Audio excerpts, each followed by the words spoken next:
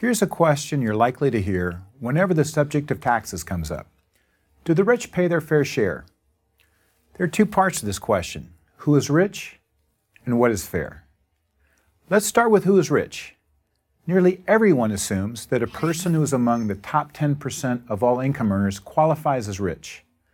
But according to 2011 data, a top 10% household makes around $150,000 or above in gross annual income. That's income before deductions and taxes. Now, $150,000 is a nice living, but it certainly doesn't make you rich. Okay then, what about the top 5%? You get into this percentile if your household makes around $190,000 or above. That's a nice bump, but it hardly puts you in the rich category. How about the top 1%? That's $500,000 or above. A great income, but remember, most people only get to that level after many years of hard work and quite possibly the accumulation of serious debt to fund their education or build their business.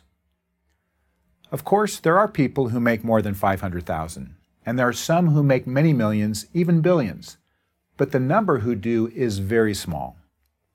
Now let's talk about fair. Fair would seem to be that the group of taxpayers who earn 10% of the country's income would pay 10% of the country's taxes. The group who earned 20% would pay 20% of the taxes, and so on. But what if I told you that according to IRS data, the top 10% of all earners, the people making $150,000 and above, pay 71% of all federal income tax while earning only 43% of all income? If anything, the top 10% pay more than their fair share. So, as it happens, do the much reviled top 1%. They earn 17% of all income, but pay 37% of all federal income taxes. And what about those at the other end of the income scale, the lower earners? Are we squeezing them? Hardly. Those who make $45,000 or less, 47% of all earners, pay little and often no income taxes. But what about payroll taxes, the money we pay to fund Social Security and Medicare? That takes a bigger bite of the paycheck of lower earners than higher earners. Isn't that unfair? Consider 2 points.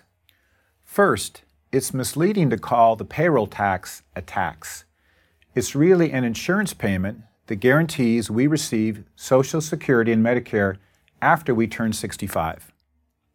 Second, the benefits we receive from Social Security are capped, no matter how much we have paid in. This means that the payroll taxes of high earners actually help subsidize the Social Security and Medicare benefits that low earners receive at retirement. How do all these numbers stack up against other countries? The U.S. income tax system is substantially more progressive, meaning that income tax rates rise as income rises, than other advanced countries, including Germany and Sweden. So if you think that our tax system is unfair because it coddles high earners, then you must conclude that tax systems in these other countries are even more unfair. So how high are tax rates on Americans today?